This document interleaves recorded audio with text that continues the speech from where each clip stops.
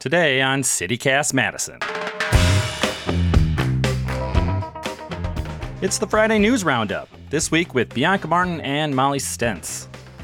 Planned Parenthood has resumed offering abortions at clinics in Madison and Milwaukee. The Milwaukee Brewers may leave the state if taxpayers don't step up to the plate. And is it time for ranked choice voting in Wisconsin?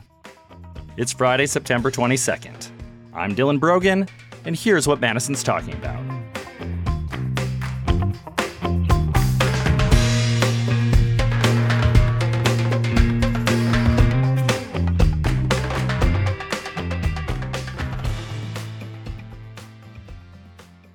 In the Madison media system, the people are informed by two separate yet equally important groups. Local journalists who investigate the news, and the podcasters heard on the Great Friday Roundup. These are their stories. Good morning, Bianca Martin. How are you? Bum, bump, bump, bump. I feel jailed by that rude intro. But hey. Man, a lot of hostility towards the intro. Okay, and the sheriff of this here podcast, it's Molly Stentz. Hey, Dylan, good to have you back. Can't we be both local journalists and podcasters? I don't know who suggested otherwise. Your intro, man. Moving on.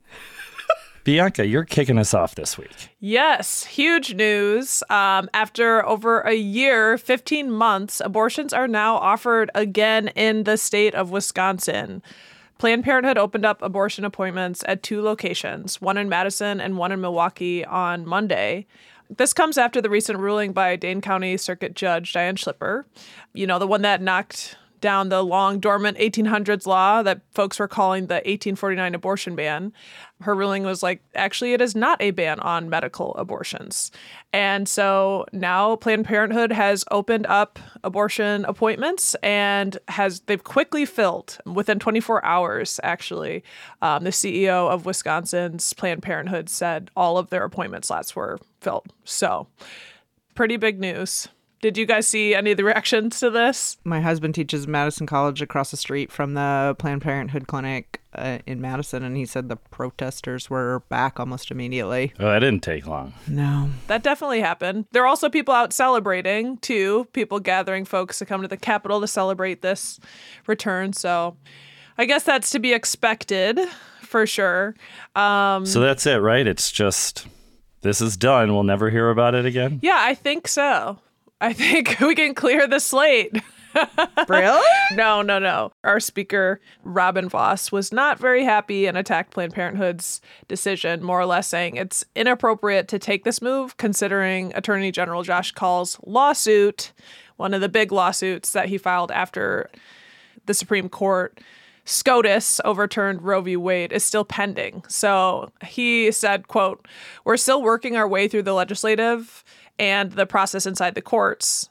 He said this to reporters. So it's very presumptive to take this move, basically. And it's one of the things that worries me about the independence of our judiciary. That's Robin Voss. You know what Robin Voss could do? He could introduce a law and pass it. Yeah, he could. With the governor? There you go. They don't have a veto-proof majority, but that's how the process works. I mean, I just think it's interesting the timing of it, because really what changed is just the changing of the Supreme Court, really. I mean, I remember we spoke to Planned Parenthood when this was going down, and also when there was concern about whether medical abortions, whether mifepristone was going to be available or not. And they were making the argument that they didn't believe that 1849 law was in effect. They were saying that, but their actions were showing otherwise. Their actions were being very risk averse. Now it's like, oh, okay, well, we have the safety of the court, so I guess we can continue to offer medical services again. It feels very political. Yeah, the fights continue. I feel like we should note over the past 15 months, the lack of access to abortion care in Wisconsin has sent tons of women traveling to nearby states, like particularly Illinois. So abortions were still happening, just at higher costs and potential risk to mothers or to, people with a pregnancy. It made them more expensive. It made them more inconvenient, harder to get. That was, I think, the whole goal. But as you correctly mentioned, it didn't stop them. It just introduced roadblocks to Wisconsinites. Something I'm thinking about, it was really interesting. The old law on the books, the 1849 abortion ban, that's not really an abortion ban, that it was really more about, it wasn't about medical procedures or someone willingly requesting to have an abortion, but rather it was a protection for the woman, for someone killing their fetus. Feticide. Yeah. That I remember having to look that up. Like, okay, what actually is the legal difference and definition between abortion and feticide? And to the best of my understanding, it, and the way many states define it, it's that feticide happens when the fetus is killed by someone other than the mother. You could think of, violence against women, a woman getting attacked or something happening to her that causes her to lose her baby. Outside of a medical context. Yeah. Yeah, so this is huge. I mean, it's happened and the appointments are filling up. So obviously, folks, we're seeking that care. So we'll see what happens there with that story. Thank you, Bianca, for getting us up to speed on that one. Before we dive into any more news, though, let's take a quick break.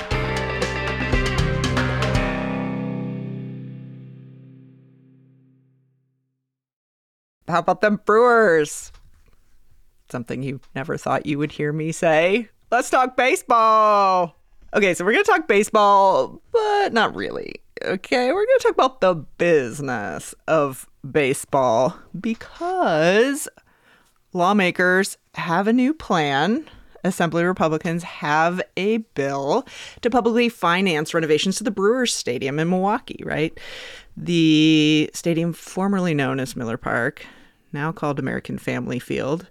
But for our purposes, I'm going to call the Brewers Stadium.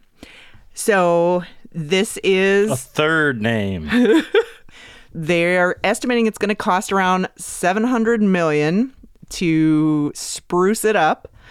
And basically under this plan that's now circulating at the Capitol, $400 million would come from the state. That's largely coming from income taxes that the Brewers players, among others, would be kicking down for. But that would be state money. $200 million is going to come from Milwaukee residents and taxpayers, so the city and the county of Milwaukee, pretty much exclusively, which was different from the past. We'll get into that. And then $100 million is going to come from the Brewers themselves, from the team. And that's over like 20 years. Yeah. So the idea is that it would lock in the Brewers to 2050. The reason this is all coming up now is that their lease expires in 2030. So they're looking at their options, and there's been talk of them leaving. That's been floated. It's been rumored. We know other teams have done it. We know that they use it as leverage to try to get what they want, which is money, money, money. Do we know what the renovations are? Yeah. So there were reports commissioned, and they said that the stadium's glass outfield doors, the seats, and the concourses should be replaced. Also, the luxury suites need an upgrade. All right. Who wants to pay for that? Solid gold field. Lordy.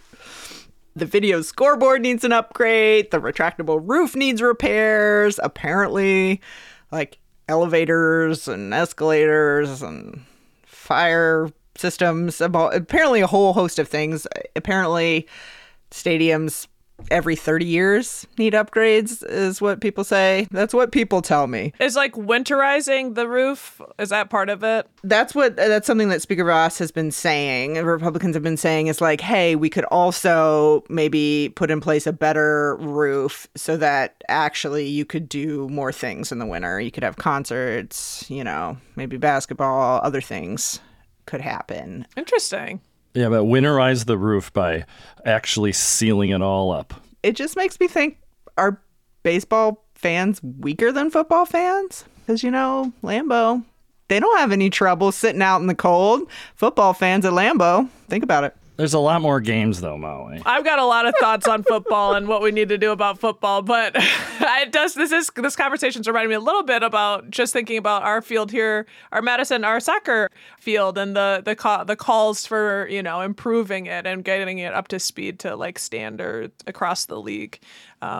Sounds somewhat similar, but this is a much more expensive. I assume would be much more expensive. Much larger, yeah. Same idea. I mean, right? And it's kind of one of those things that, once the idea is out there, then it's like, oh, hey, everybody's doing it. Guess we gotta. So what politicians are saying is that, hey, this team's worth a lot of money. They generate a lot of sales tax, a lot of income tax. The state benefits from that. The exact economic impact of the team, I mean, that's really hard to put a number on. People have tried. That's debated. The actual stadium is owned and run by the government, a unit of government called the Southeast Wisconsin Professional Baseball Park District. Did you know that? So it is ours, and the governor gets a say on who's on it. So emotional blackmail is what it is, and I don't understand why more people are not mad at these sports teams. Because it's like, oh, our beloved Brewers, and they're just like, we'll leave you if you don't build us this. That's why I'm against that. I want to be careful about that new soccer team in Madison, because what if we grow to love them, and then they blackmail us? Unlike the Packers, as we know, the Brewers are privately owned by a millionaire, unlike all of us. And unlike the Bucs Stadium, which we know was also publicly financed, their owners kicked down pretty much half the tab there.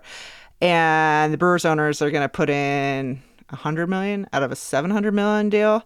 And if there's one thing we know about real estate and construction costs is they never come in under budget, right? So if that's the real number, we'll see. But it's a small portion coming from the owners who actually stand to make a substantial amount of money off of the team, off of their investment. So, one op-ed that I read this week that's kind of interesting, floated by a professor in Milwaukee.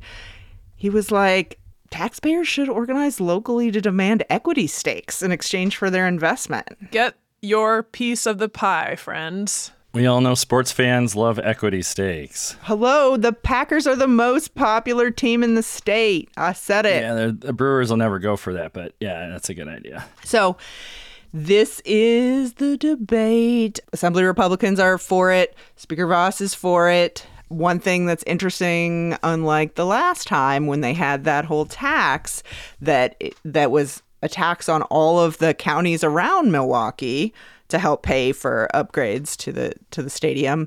This time it's pretty much being taken out on Milwaukee, which is a really big change. I mean, also interesting to note that, the politicians that voted for this largely don't come from Milwaukee, right?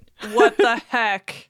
And a lot of very, very rich counties or rich areas outside of Milwaukee. And we know that tax was extraordinarily unpopular, even though it was small. It was the point of the matter for a lot of people. They didn't like it. Freaking recalled a politician. It was noted that had that tax still been around, it would have actually probably paid for these renovations.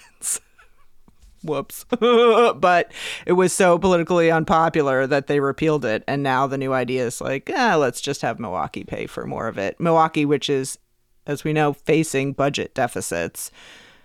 The schools need money. They're going to have to approve it, though, too, along with the state. And they, so far, are not going for it. I mean, Mayor Cavalier Johnson is not going for it. The county boards voted unanimously that they don't want to put any money toward it. But it's going to be another state versus local control issue on this one. Milwaukee Brewers, first in their division.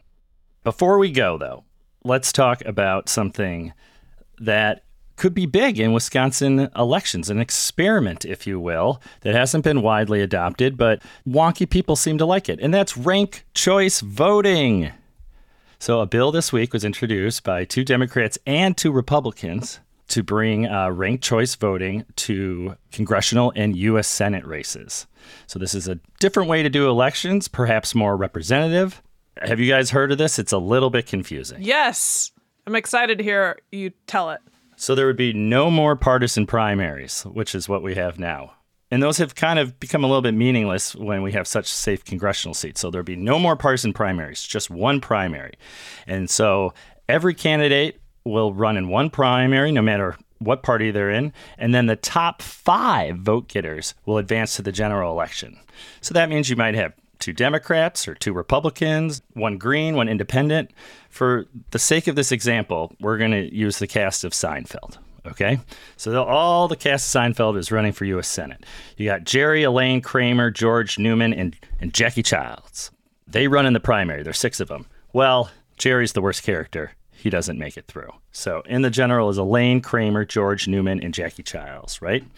So then when voters go to vote in the general election, they will pick their top candidate and then rank the rest. So maybe you have Kramer as your first pick, and Elaine as your second pick, and Jackie Childs as your third pick.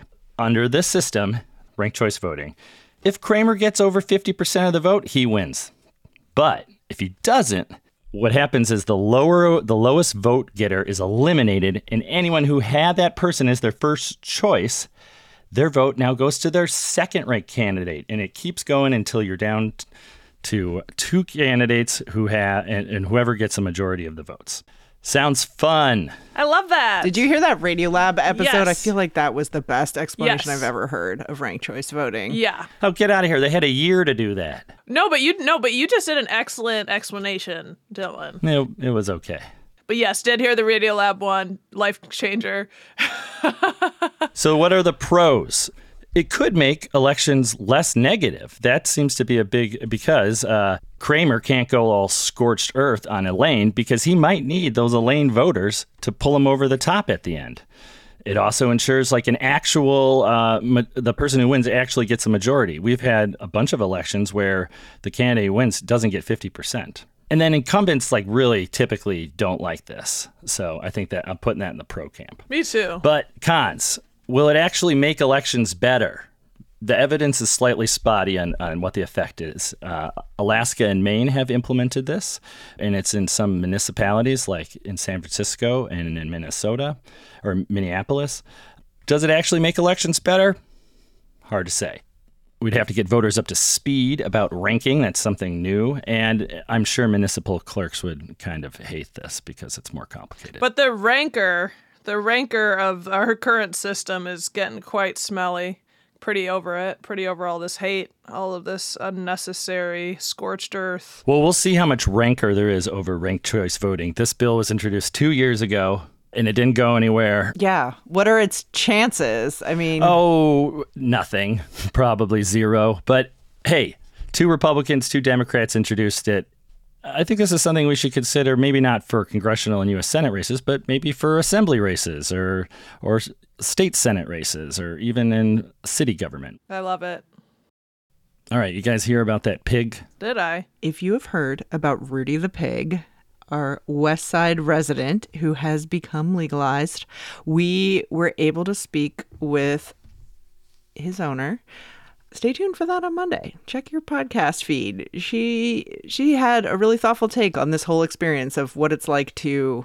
I kind of compare it to maybe like going viral for a minute, right? It's like This woman was living her life with her pet and all of a sudden became the center of news and attention for a hot second over a pet, right? Which is not something any of us really plan on having take over our lives. She just had some interesting reflections and things she wants you to know about having a pig in Madison.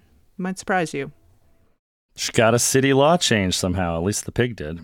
And during the interview, we also spotted an alligator, so that's probably the next fight, right? No, okay. Well, that's something to look forward to. Bianca Martin, thanks for joining us today. Of course. Molly Stentz, always a pleasure. Bye.